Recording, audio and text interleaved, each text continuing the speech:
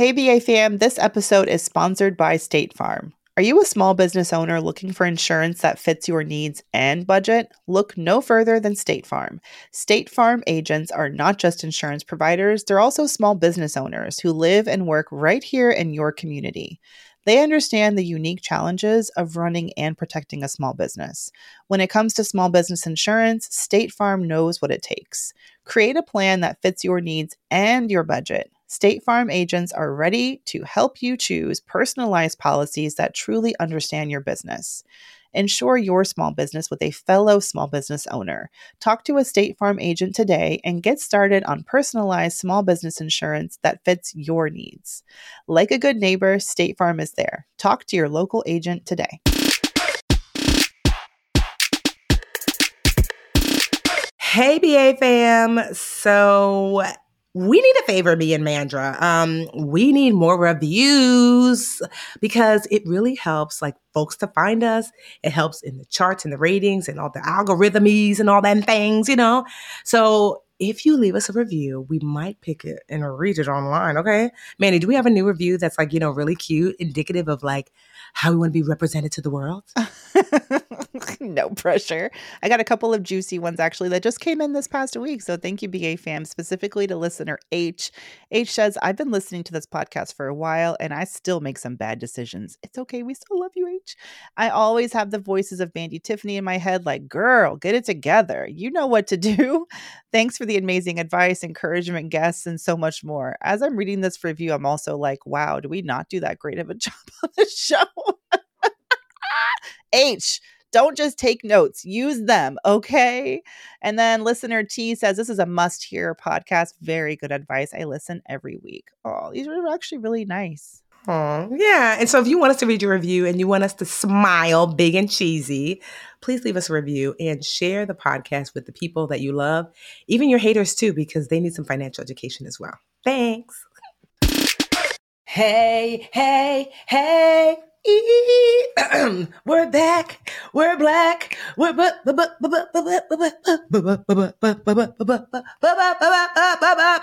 brown.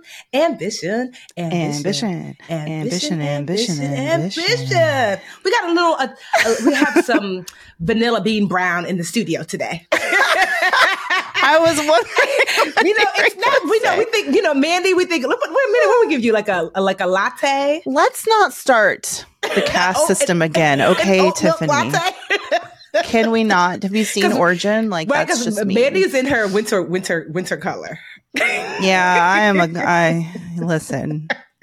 To my Midwestern family, I represent you these months. You know what? It's so crazy because I was looking at myself in the mirror. I was meanwhile for me, I'm you look so pale. I'm oh, that's right, it's winter, but this is me pale. I'm this shade. This is the shade that we are right now. And this I will be in about July. Okay? If you're watching on YouTube, I'm holding up my winter and my summer. If you know, you know. Yes. Hi, Vivian Tu. Yes, we have a special guest in the stew today. Her name is Vivian Tu, and you know her. Because come on, she's your Rich BFF. You have seen her videos. Unless you just don't have a cell phone or internet or a computer or someone friends. Or know someone who has a phone or an internet or a computer and have no friends. Yes, Vivian. So I'm going to read her official bio and then we're going to introduce her to the stew. So when it came to when the burnout came for former JP Morgan trader Vivian Tu, she decided to leave Wall Street for a gig in the media space. But when she did, she took with her financial savvy that would lead her down an unexpected path, building a career out of offering fun, digestible financial advice on social media. We love her for that. She was always the one that her friends would go to for this sort of help. And so she started, and when did you start, Vivian? What year when you started going viral? It was January 1st of 2021, very first day of the year. First video went viral, baby. Went viral. Love it. Because she's what a winner. Okay. She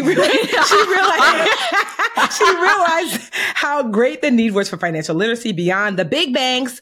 And honestly, we all say this because I think we all got this from Berna, that financial services has been historically male, pale, and stale. These lessons are things that rich dads have been teaching their rich sons on the golf course This is what Vivian has shared. So this is what Vivian told Forbes, right? So she's got 3.5 million followers that she lovingly calls the leftovers. Ooh, that is not even accurate anymore. I was going to say, is it up to date now? I was going to say, I feel like it's more than this now. Yeah, it's closer to 6 or 7 now. That's incredible. Okay, I'm a leftover. So it includes women, people of color, and marginalized communities that have not gotten the same level of financial education.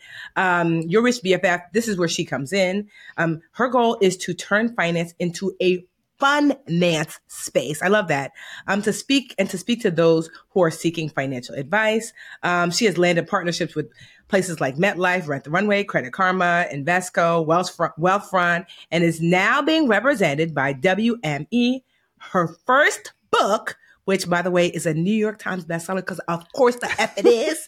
So what you're saying is your Rich BFF is fucking rich. Yes, right? Rich AF. We get it. Right? So, yeah, and also, too, last but not least, she was ranked number 50 on the inaugural Forbes top creators list in 2022. Yes. But yes, we welcome Vivian Tu to the stew. Thank you. Thank you guys so much for having me. And I'm so happy to be here. You guys are like old friends.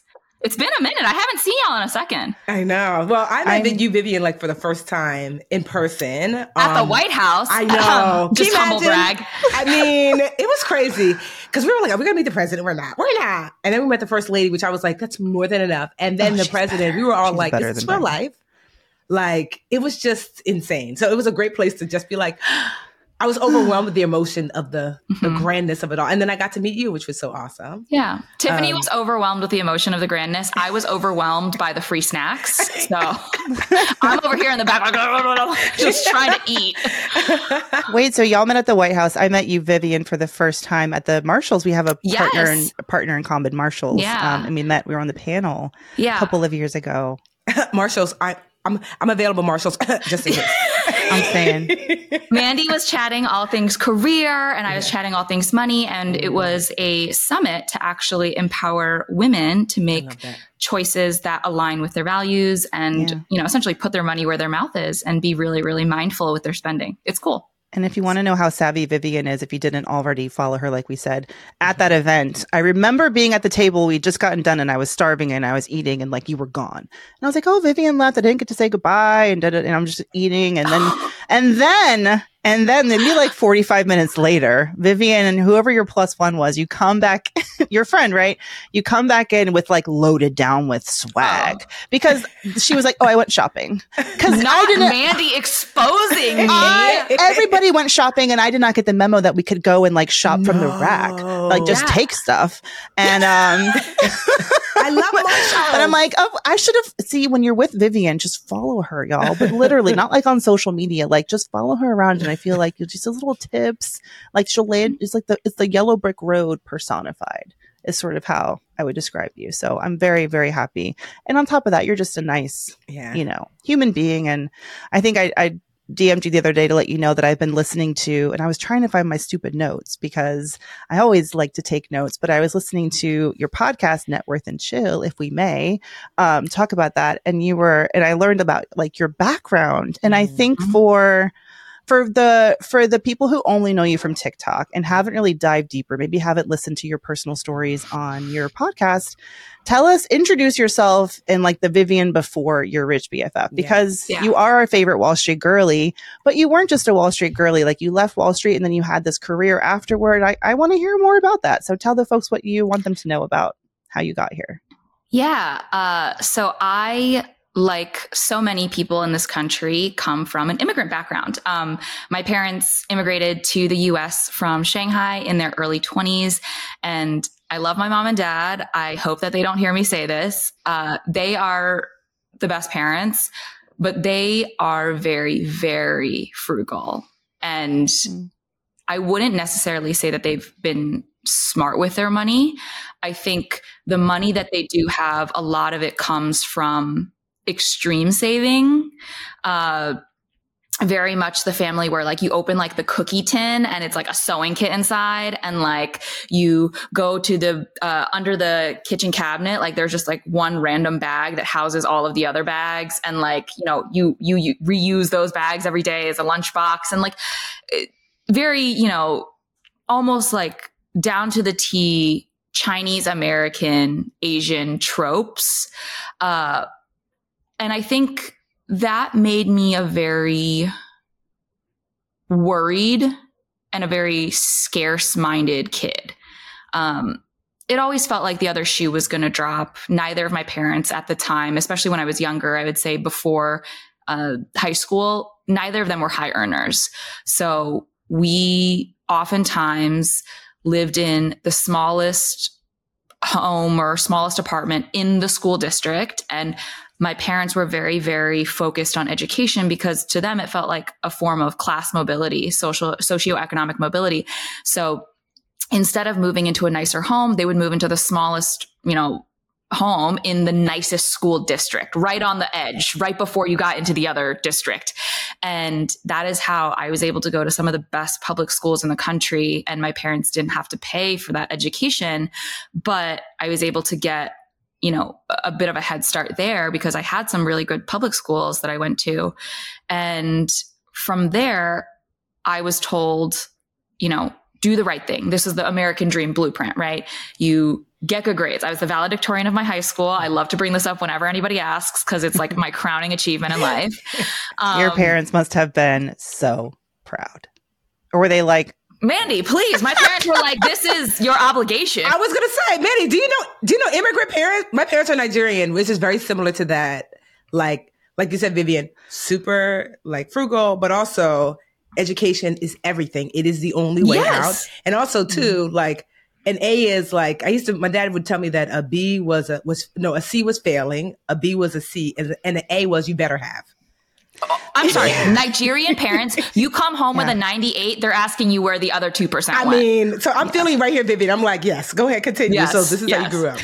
So this is how I grew up, but I was a very good student. I ended up getting into the University of Chicago. And the deal that I had made with my parents essentially was they had been saving and investing their entire lifetimes for one thing, and that was for me to be able to go to school. And when I got into U Chicago, it is one of the most expensive schools in the country. And I was very nervous about this.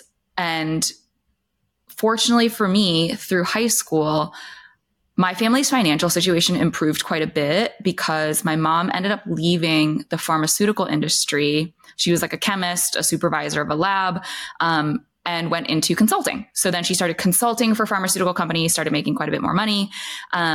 And I was able to go to U Chicago, and they gave me the greatest gift. And we as Americans know this is truly the greatest gift. I graduated without student loans, without student debt. Whoa. Yeah. And that's what your parents, so they were able to, did you get financial aid at all? So real aid, not loans, which they do call aid. So I got $15,000 in merit grants from the school themselves. I believe that was per year. And then I got additional private scholarships, but the remainder, which was still six figures, my parents were able to help pick up, which was wonderful. Oh, wow.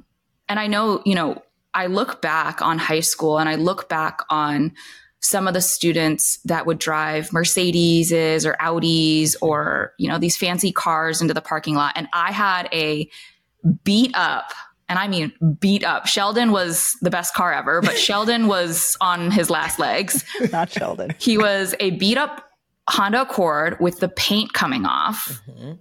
And the headlights barely worked. So on rainy days, I was like, I don't know if I should drive to school.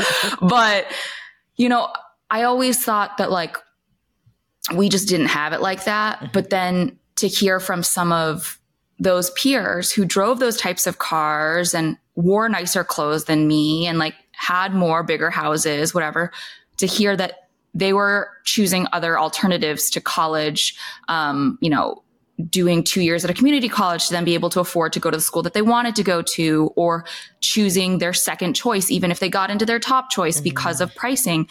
It made me really reevaluate my parents' relationship to money. And instead of making fun of them, calling them cheap or whatever, I just realized that they had bigger goals and their goals were very different than some of our neighbors. But I'm at U Chicago. I'm a decent student, but I'm going to be honest, UChicago is not a Maryland public school. Like everybody at UChicago was their high school valedictorian. I'm certainly not the smartest kid in the room ever again after that moment. I get to junior year and essentially I have no idea what I want to do with my life. But I don't have a trust fund to fall back on. I cannot go spend a year backpacking and figure it out. I got to have a job. So a lot of my friends at the time were interviewing for jobs on Wall Street. And I was like, you know what? Seems as good of an idea as any.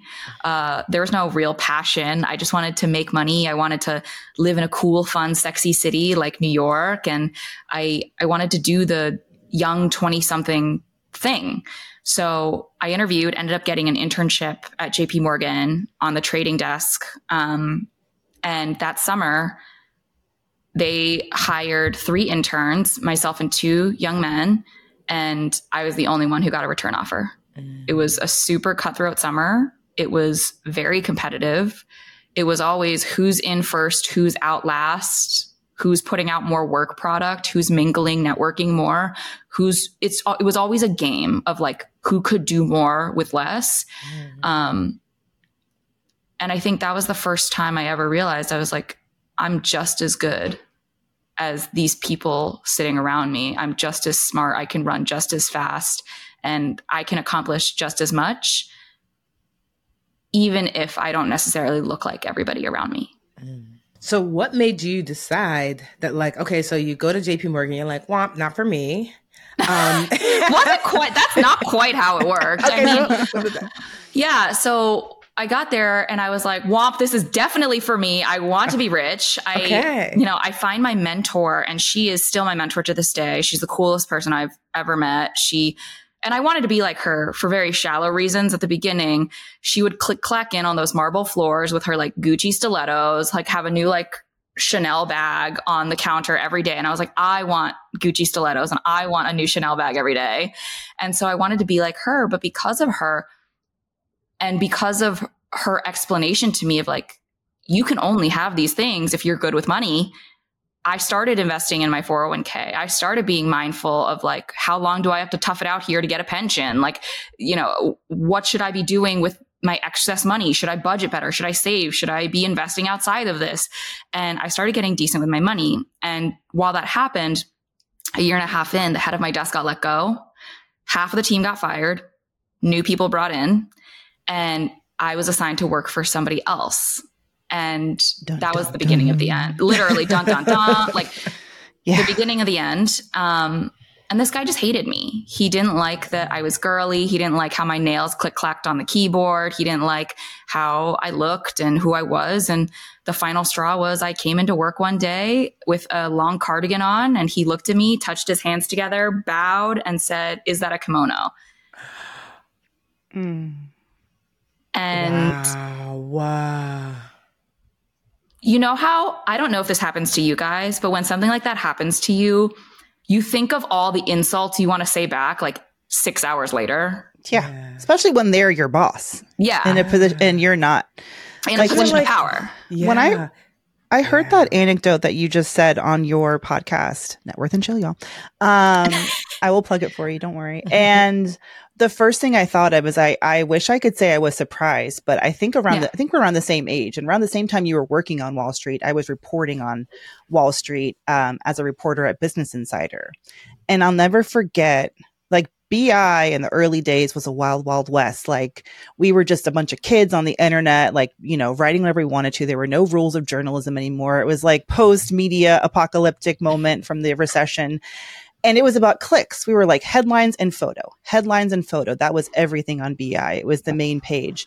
And I was specifically told by an editor, feature an Asian American woman.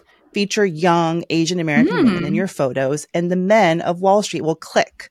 There was like this weird, yes, I'm not kidding. Ew! I know, it's fucking gross, but this fetishization at the same time, but then use it on the, the other end of it that you experience is this, this racism, this othering. And I'm just really sorry that happened to you. I'm so glad you got to give him the double middle finger. And I did not take that editor's advice. But I will say, like, who writes the news and who's, in charge on Wall Street, it so matters. Yeah. So then what happened after that? You just, like, how long did you last after that? Couple months. Okay. Yeah. Oh, but can I tell this? I've never told this story before, but this is quite spicy. So I wanted to like leave that day. I basically texted my mentor on the side because she was still on the team, and I was like, I'm about to quit, like right now, like I am leaving today. And she was like, don't be an idiot. You don't have another job lined up. What are you doing? We'll talk about it after work. And she basically coached me through it. And I think she was obviously very, very sad to hear that had happened to me. But she introduced me to my second manager, my very first manager at BuzzFeed. And I was so strategic with this, guys. I started interviewing, and right before I knew I was going to quit, like I was at the finish line. I knew things were going good. Like I was like, I'm ready to quit. I took my 2-week mandatory block leave. So hell yeah. I took 2 weeks of paid vacation. I went to Spain with my now fiance, and the day I got back from vacation, I quit. I love that for you. Vivian, I love that too. You're not the only one. Like that's not an uncommon way to quit, and it's so smart. Especially if they're not going to pay it back these days. It's all like unlimited PTO, so we don't have to pay you out. That's so freaking smart. Okay, BA fam, we're going to take a quick break and be right back with more from our conversation with Vivian Tu, your Rich BFF.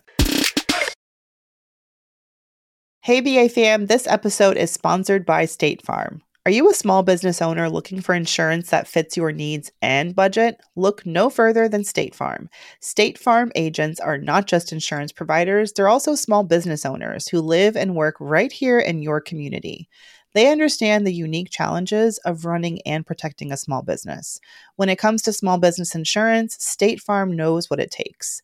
Create a plan that fits your needs and your budget. State Farm agents are ready to help you choose personalized policies that truly understand your business. Insure your small business with a fellow small business owner. Talk to a State Farm agent today and get started on personalized small business insurance that fits your needs. Like a good neighbor, State Farm is there. Talk to your local agent today. And now a word from our sponsors at Betterment. All right, BA fam, we work hard and we play hard, but when it comes to investing and having your money in the market, you want your money to be working for you.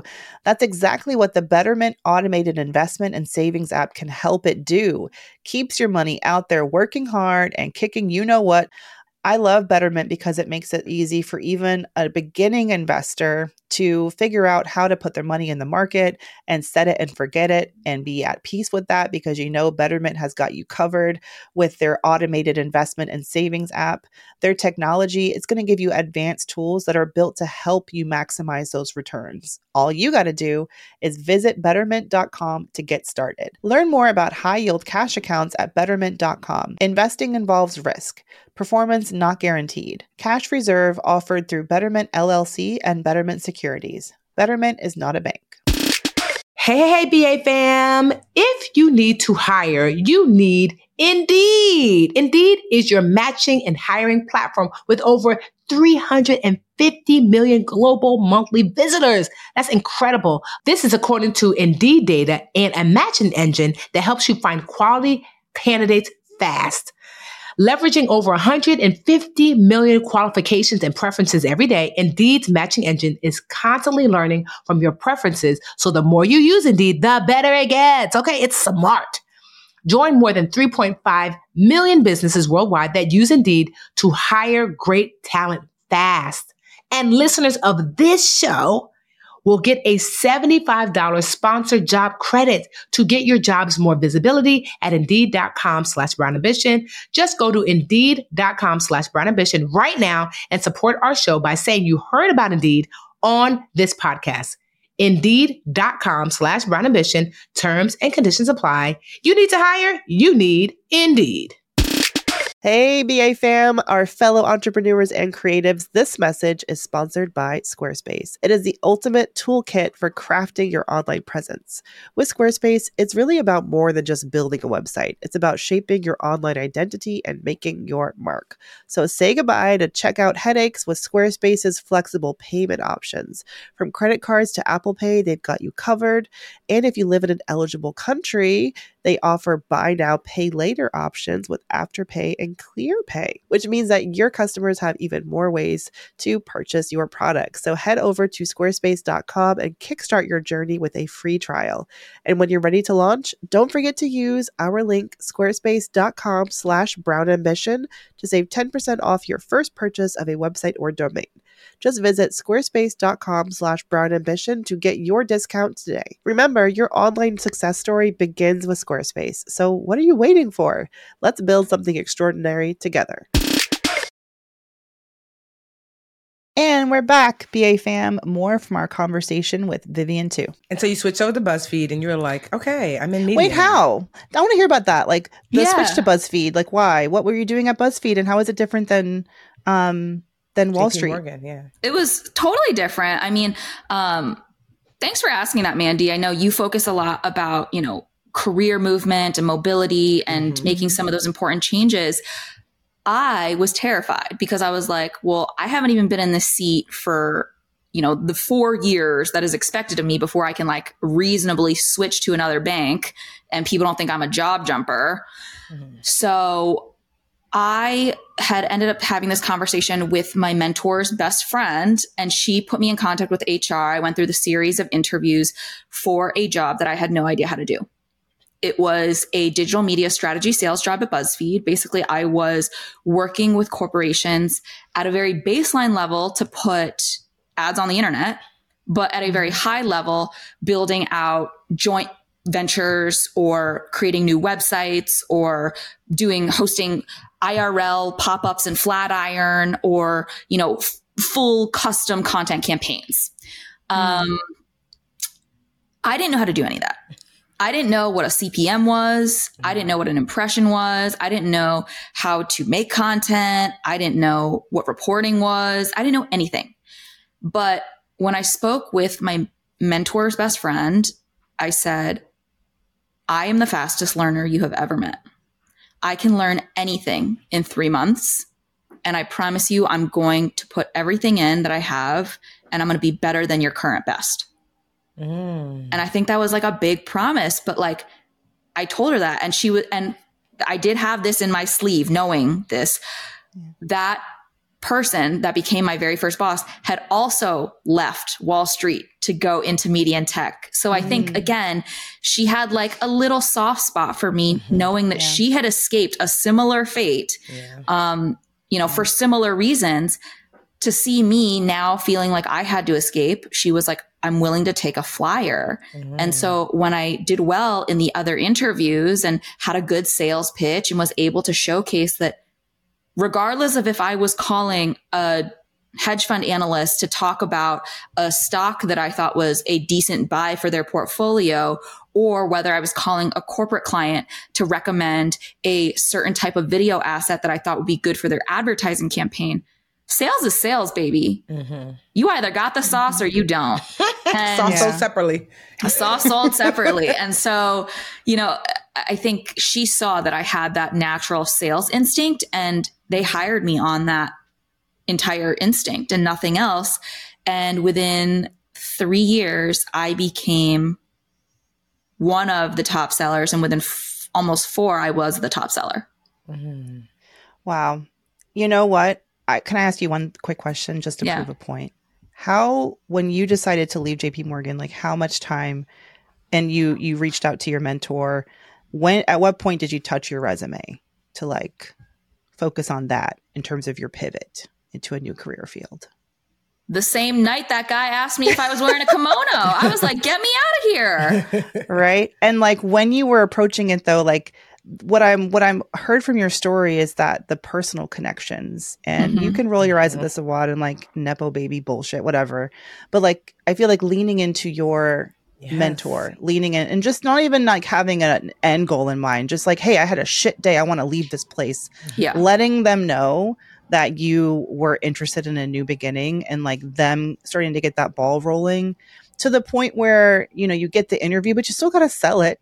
And having that person like understanding what their objections are going to be. Oh, on paper, this doesn't look like it's the right fit, but you're going to tell the story that convinces them that you're the person for the job. And I think that's so important because I work with so many women who are stuck because they are psyching themselves out about that pivot into a new path. And I just really appreciate the way you backed yourself and went for it. I mean, what's that phrase? Like, your network is your net worth. Yeah. Like, you need to be networking because I didn't have the skills. I didn't have the experience. I certainly didn't have the resume to get that job. Frankly, from a resume perspective, I didn't deserve it. But because I had an internal champion, I had someone who was advocating for me, and that person was going to become my manager, I essentially had the key stakeholders' attention. And I not only had her attention, but her essentially buy-in. And that is the only reason I got that job. And can I tell you something? On that team, there were 3 managers. My manager ended up being one of them. They had offered me to a different manager because he had fewer headcount than she did. And he said, word for word, I found this out years later, she seems smart, but not a project I want to take on. Oh, well. And just so everybody knows, your sales managers get a percentage cut of what you sell. So my manager's out here sitting on this throne of my success, and this guy looks like a chump. Yeah. I just love that, though. I'm just like, I think as a woman, especially a woman not from the minority culture, like there's nothing sweeter than for folks to be like, oh, to kind of write you off. And you're like, I'm sorry, what? Oh, it's because we're all petty. Are you going to send him a copy of the book? I mean, I would because he might need some financial assistance. But I also feel kind of like bad for him. Not bad, but also like from a manager's perspective, we're like, oh, we have Vivian. She's new here. She doesn't know anything about marketing. Like, what kind of pitch did he get? About you? Yeah, and I'm like, there are a lot of managers who are like, yeah, that seems like a lot of work. However, like without shitting on him, I'm just like so happy you found a manager who was willing to put in that work because God damn it, we need better leaders and better management. Yes. Because you can coach people to greatness. Yeah. But I want to jump now like into your book. So you dropped that TikTok, completely blew up. And then obviously with your knowledge from BuzzFeed about marketing and consistency and social media, it makes so much sense now. Yeah, right. I'm getting this. I love the story. I'm just like, the media background, duh. Yeah. I'm going to post this on January 1. Maybe it'll go, duh. Sorry, Tiff, go ahead. Get your question now. When did you decide, like, okay, I think, or did someone kind of reach out to you to decide, I want to write a book? Like, I'm sharing so much amazing information. There's so many questions. I want to direct them to, did that come from you internally or did externally? Were you just like bombarded with like requests for a book? I was bombarded with requests for a book, but not from who you'd think. Okay. I was being bombarded by people in my DMs. Okay. People were saying like, Viv, your content, it's 60 seconds long. It is so helpful. It is the only way I'm able to digest this information.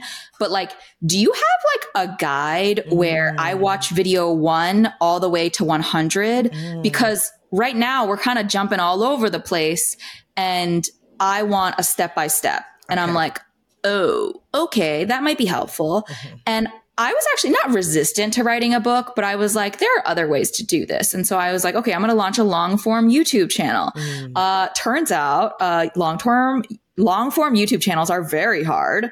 They take a lot of production. They're very fancy. It's not easy. Did the podcast thing for longer form content, but people still kept saying like, we want the book. We want the book. And I'm like, okay, like, I'll think about it. I'll do the book. So I ended up writing the pitch for the book concept. And it all really ties back to all of the thanks I have to give to my first mentor. I mean, but you guys saw the dedication. I dedicated to three groups of people or 3 people, we'll call them, first being the BFFs, then to my mentor, and then to the guy who made the kimono comment. Because again, I'm petty. And it really is so much of the information she taught me about looking at the world differently and how it pertains to our personal finances and what that mentorship did for me. Okay. Because without her, I wouldn't be in the current financial position that I am. And I frankly probably would have spent all of my money on designer jewelry or designer bags and like been quite frivolous with it, to be honest with you. Mm-hmm. So I ended up pitching that concept of Rich AF, and ended up signing a book deal with Penguin Random House. Welcome to the family. It's like, I just got here too. Well, okay. I was telling Tiff about this before we got on the actual recording. When I was pitching this book and it seemed that there was a lot of interest, people then started to try selling me. And many publishers' number one selling point was that they had worked with the Tiffany Aliche. That's crazy. And so I was like, wait, okay, I want to be where she's at. So it felt like a good place to call home. Meanwhile, I can't be up multiple places. Somebody lying. This is a little petty aside. There was, I'm trying to think how I'm going to say it. So there was one, so we pitched, obviously, and so 9 publishers came back, but one of them had to step down because they had another financial educator, big name, if we said you ought to be like, duh, on their roster, and that person had first right of refusal for anybody else being signed. And they were like, wow, the Budgetnista, no, you guys can't sign her. I'll tell you offline, you're going to be like, no, I'm not going to lie. I was so impressed. I'm like, they know who I am, even though they blocked me. I was so wow. So they're suppressing. Yes. Like, I didn't know that was a thing you could do. Yeah. It's so big that you can say, I am your financial person. Yes, and if you sign anyone else, I can kaput it. Yeah. Ooh, Tiffany, I would feel so good if I were you. When I'm telling you, I wasn't even mad. I was like, I can't believe I'm like, are you sure? So they know who I am? Oh my God. So much so that they were like, no. Can you text me the name right now? I'm going to need the tea. Put it in the chat. They can't see the chat. No, because you're petty. You will say it out loud. I will type it. There's no trust in this. She meant you're petty. I was like, I don't know about Vivian, but I wouldn't. So I'm going to put it in the chat. But it was just like, I was so shocked. And I just was like, yes. Did you see the chat? Oh, yeah. You know, okay, you put the name. Yeah, but honestly, not surprised. Well, one would have told me was like, wow, you never know who's watching you. Because I'm like, little old me. But guess what? That person was absolutely right. They were right. Like, cause honestly, I didn't know what I was capable of. I mean, I knew I worked hard. I didn't know what the book could possibly do, but yeah. So I was like, a good call, but, here we are. Good call. Yeah. Well, it's a new class, right? Yeah. So for your book, what are you hoping? So like I said, like, honestly, so many times, like, even for myself, I'm like, I need what's the knowledge on that? What's a quick way to understand that? So I'll watch your videos because to your audience's point, in 60 seconds, I'm like, okay, that's what that means, or that's what's happening, or this is what the market is doing, or, and so your book offers what? Like, for those folks who know you from social media, if they read their book, what's the difference? Like, what are they getting? What are they going to take out of it?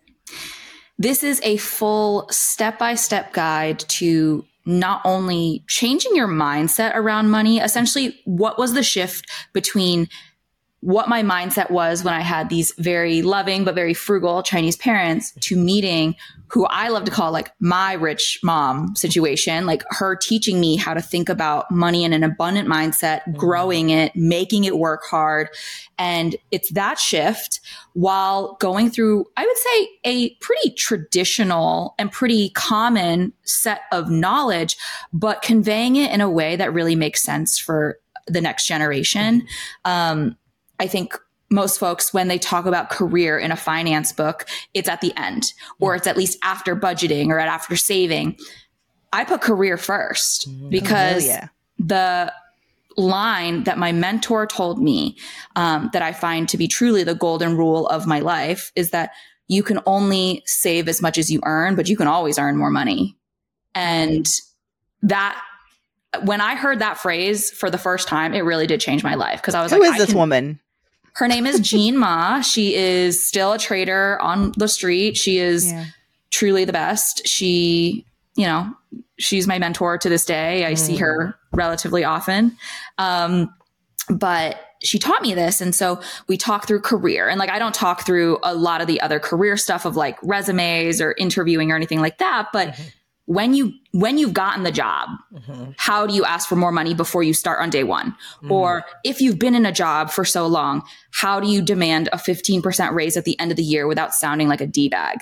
And these are things that we need to talk about, because the money piece of your job, like, we're not doing this for free. Like, I'm not here for my health. Like, I'm here to make money. Yeah. And then we move into budgeting, and it addresses like, hey, budgets look very different than they used to, because Instagram has very much changed what we perceive to be things we need in our life. And I'm very anti no little treats. I love little treats. And so I just give a way to reframe that of like, hey, the avocado toast or the latte every morning is not why you can't buy a home, but like, you want a Gucci bag at the end of the year? Cause that's the equivalent of a Gucci bag. Would you rather have that? Would you rather get, those Dior shoes? Would you rather get that fresh pair of, 4 fresh pairs of the really coveted Jordans? Because that is what you're giving up by having a latte every single day. And suddenly saving money becomes fun, because saving money equates to things that actually bring you joy. Like Marie Kondo style, does this spark joy? Yes. And from there, we go into investing, which I feel like is way overcomplicated. I think so many folks in the space now are doing a great job of trying to demystify it, but I break it down in very layman's terms, how I was taught to think about it for my portfolio. We have to essentially have a baseline understanding of like what retail investors and what institutional investors need when we pass our exams to be able to work on Wall Street. And a big part is like, they ask you a bunch of questions, like they give you a profile essentially. And they're like, if this person is a 47-year-old woman, lives here, no children, married, like which of these portfolios would make sense for her? And then you get another scenario, like 23 man, unmarried, no job. What investment portfolio would you invest for him? And so that essentially kind of changes the investment conversation, because it's not one size fits all.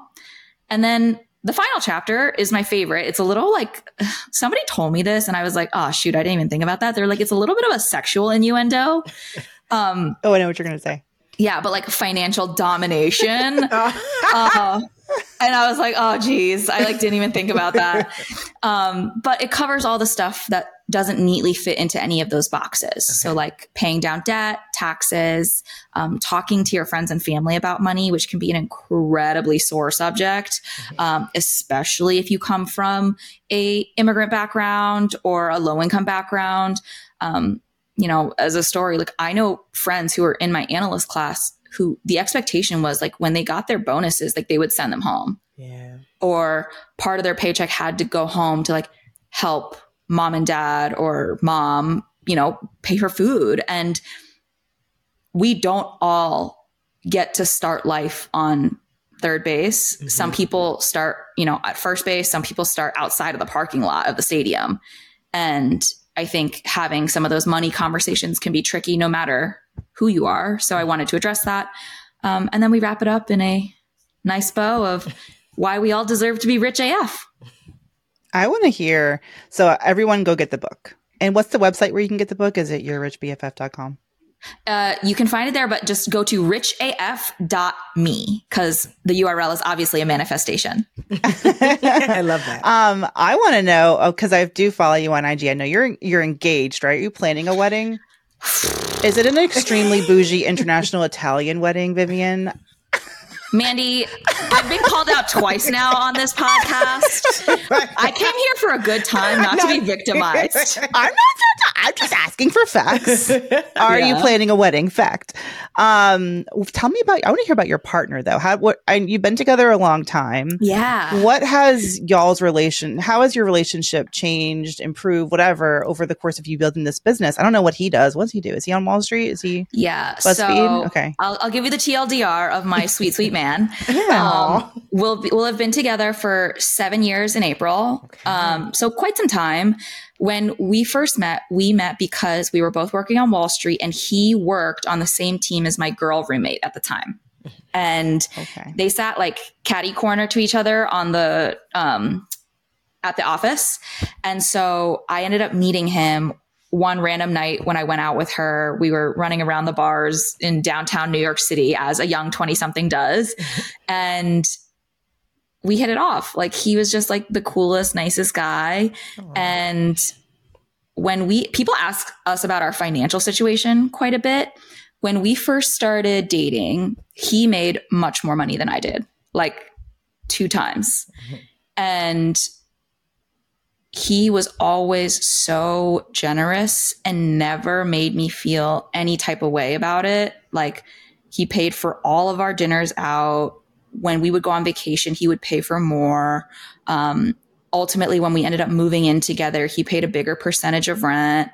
He never made me feel like my job was less important, or that I was less important, or that my career aspirations were not as big as his or important because he made more money. Mm-hmm. And for the first 5 years of our relationship, he was the breadwinner, and he almost at all times made twice as much money as I did. In my last year at BuzzFeed, I had a blowout year, and I've publicly shared this. I made over $600,000 in a W-2 job. That's amazing. And that was the first year we made roughly the same. I made a little bit more. I eked him out by, 25 grand.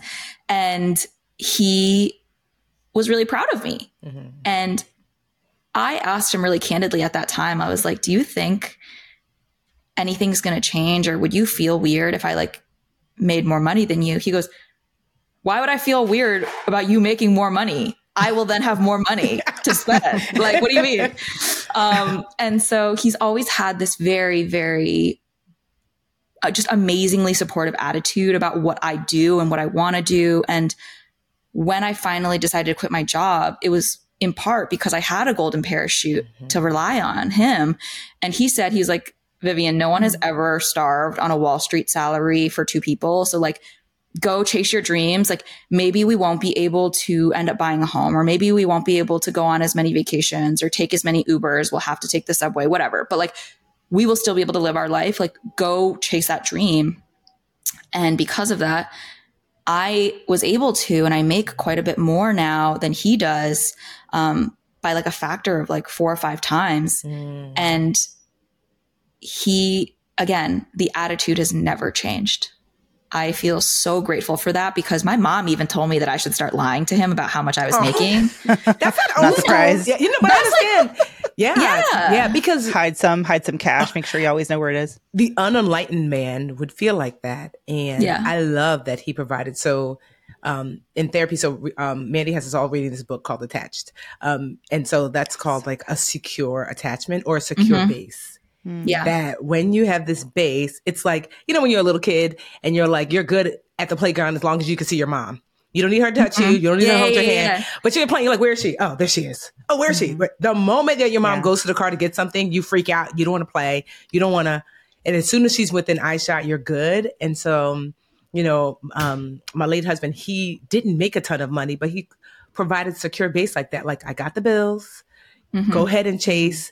And so, so I had my first 7-figure year and then an 8-figure year. And I realized it's because I had a golden parachute, although not because we had a ton of money, but there's just the secure base of somebody's got me.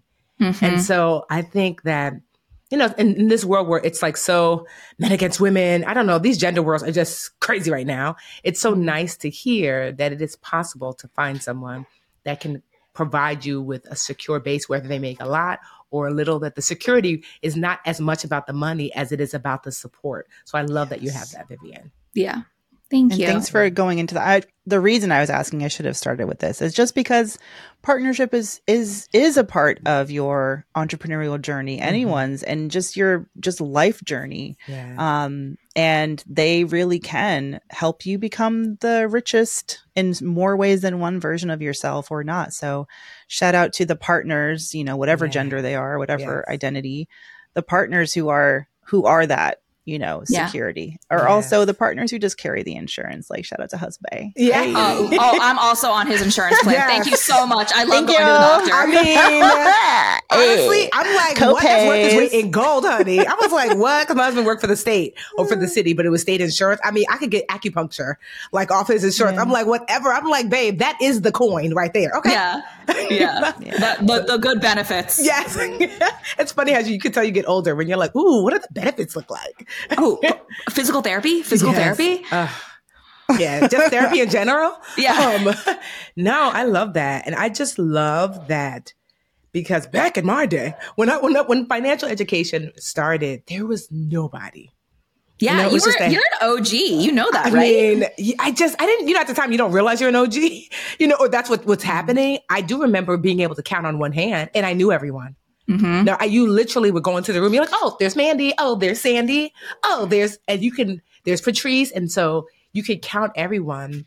And honestly, it was really hard because you just felt like you weren't taken seriously. And now I couldn't even pretend to count how many non-white male financial educators there are. And I'm so delighted by that. Like, there's so many choices. If you want to see yourself, if you are, whatever gender you are, whatever your sexual orientation is, whatever race you are, whatever that is, you can find representation of yourself and be like, oh, there I am. Like, she, he, they sound like me. Yeah. I too come from an immigrant background, or my mom was a single mom, or I came from a lot of money. Whatever that is, you can find someone that can help guide you through your financial journey. So I love that you get to show up as yourself and that people are just responding as they ought to. Yeah. I love that. I also love that, like, there is such like a good community of folks, and especially women, supporting each other. I mean, Mandy and I are DMing back and forth about what we're charging brands, what we're doing with partnerships, like what we're planning on doing with books and like all of that. And, when you feel comfortable enough to ask your friends and peers those questions, like that's a positive thing. No, it is. It's necessary. Like, and thank you for yourself. Thank you for answering and for being open to that. Cause I think it's hard making new friends in your adulthood, and you don't always know what the vibe is going to be like if you, get to a space where you can peek behind the curtain a little bit. So thanks for just being a great example of you can have those types of conversations, even if you don't know someone like on a deeper level. But I'm always going to get to know people on a deeper level. So tell me about your parents today. What is the relationship like with your folks today? Are they like, I don't know, Tiffany, does your dad think you're successful now? Like, now, after I pay off their house in cash. Okay, so Vivian, have you had the moment yet? Do your parents think you're a success? What are they thinking? Okay, so first off, Tiffany stole my thunder, but I did. No, hell no. Okay, I can't afford that shit. But I did send my parents on an all expenses paid trip for their 30th wedding anniversary, and they're like texting me photos of like, I think they were like in like Newfoundland or something. Anyway, there was like this massive boulder thing, and my dad put his hands up against it, and like there's like a photo of him pretending like he's pushing it. You know what I mean? Like these silly parent photos. But it was so nice to see them having fun and doing things that frankly we couldn't afford to do when I was a kid. And Mandy, you mentioned you listened to the podcast where I talk about my parents. My mom brings up my swim team from childhood all the time. Oh, yeah. That was in my notes that I can't find. I forgot. Thanks for bringing it up. Yeah. So when I was on the swim team as a kid, the colors of the team were black and green. And the suit was a Tier speed suit. That's like a brand. And they're not cheap because they're, professional swimsuits. my parents paid like the registration fee for me to be already on the swim team. So they were like, why do we need to buy a suit? So I wore a bright pink suit from Costco. Oh. And there's a team photo that my mom has kept to this day. And you see in this photo, everybody in this green and black suit. And I stick out like a pink thumb. And, you know, my mom mentions that situation, like probably, I want to say like once a year. And she looks so sad when she mentions it. She's like, we should have just bought that suit, huh? Like, and I'm like, Mom, it's okay. Like, she bought your college education. Right.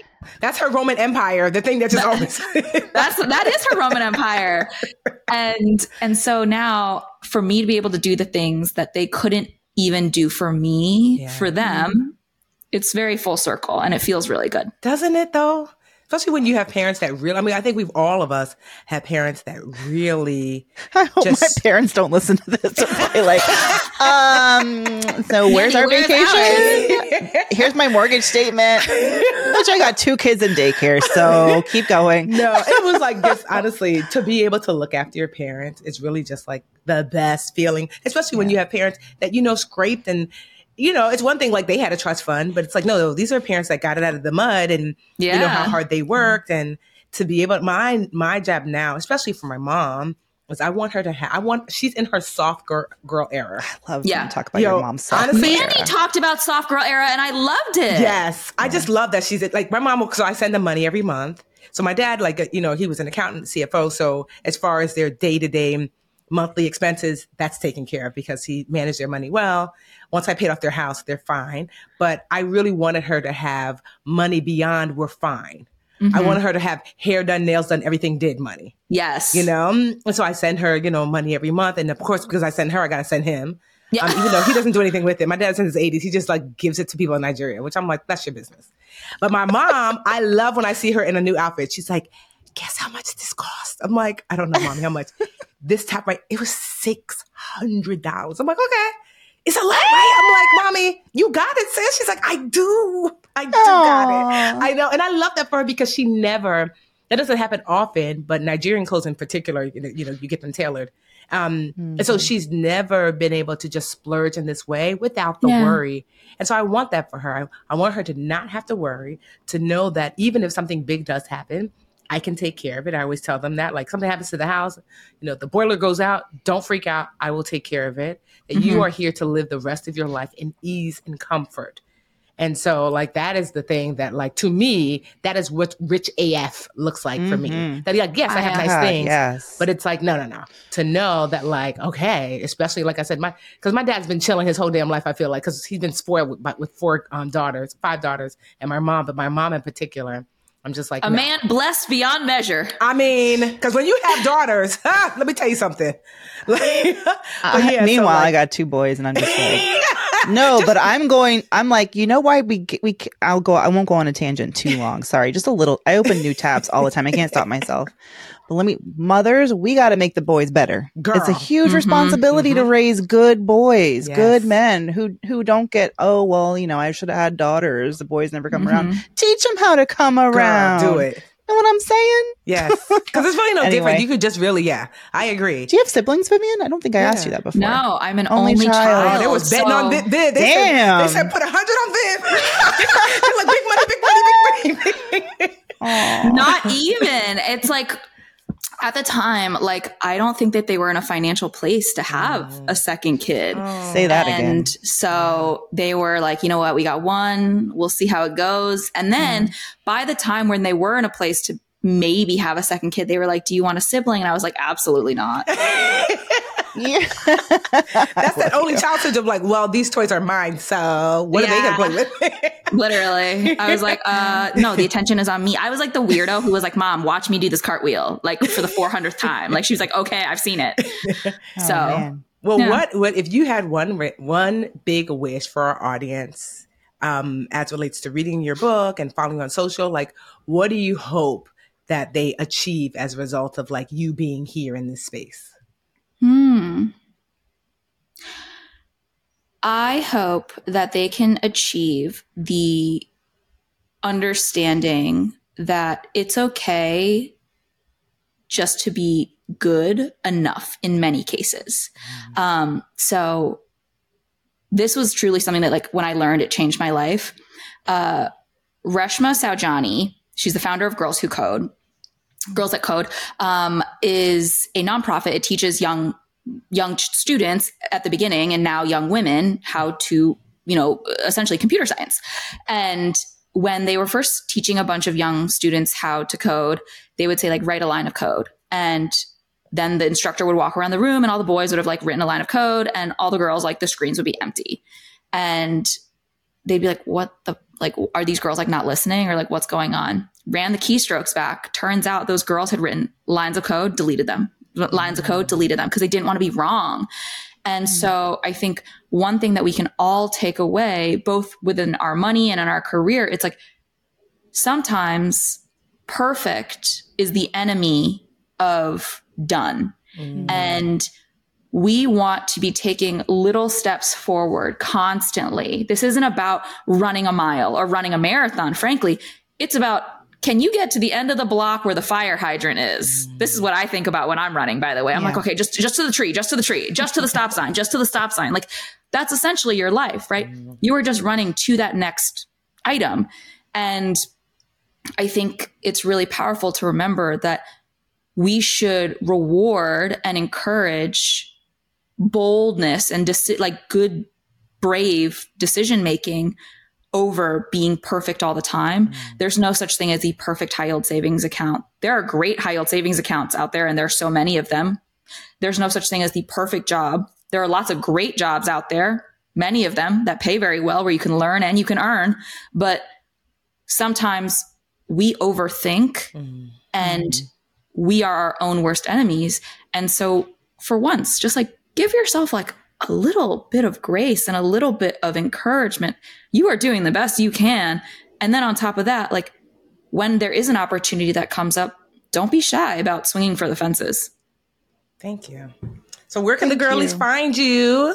And where can they find your book? I know I have it too. I'm like, dun, dun, dun, dun. Oh, wait, hold on. We got to get, like, a screenshot. Wait, let me get it. Wait, get the screenshot. Wait, kids. You can find my book at richaf.me. The URL is basically a manifestation.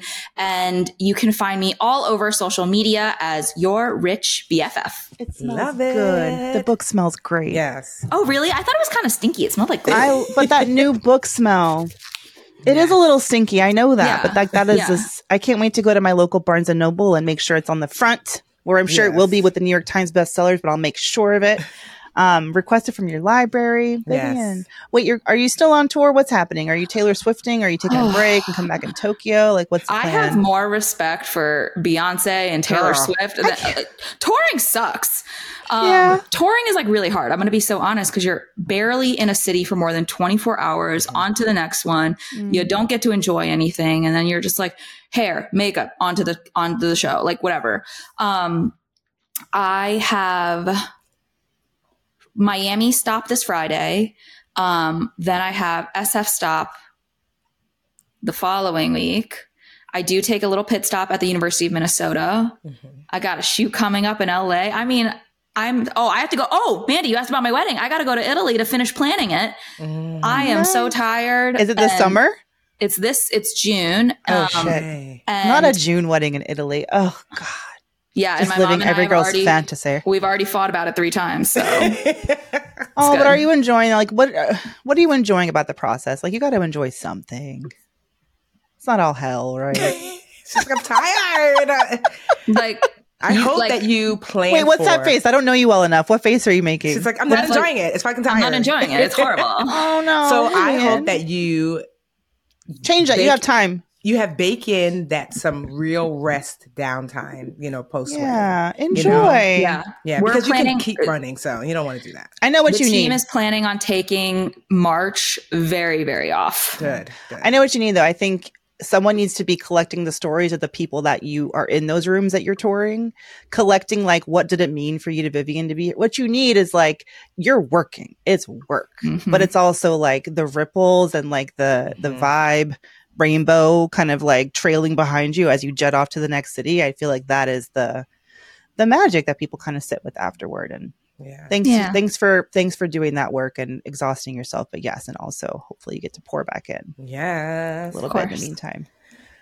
Thank you guys so much for having me. No, thanks for being here. All right, y'all. We're going to see you on Friday for BAQA. Until then, stay black, stay brown, stay cute, stay rich as F.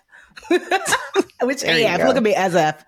I'm 50. Yeah, I'm going to start saying that. I'm going to start telling people when they ask me how old I am, I'm going to say 55. So they're going to be like, oh my God. And I'm like, you look so young. I was thinking about your 50th the other day. I'm like, I didn't get an invite to the 40th, but I bet I'm going to get one to the 50th. Yeah, it's going to be do something fabulous. It's going to be, yeah, 50th? Tiffany's in the Maldives, guarantee you. Something fabulous. I'm going to pay for everybody.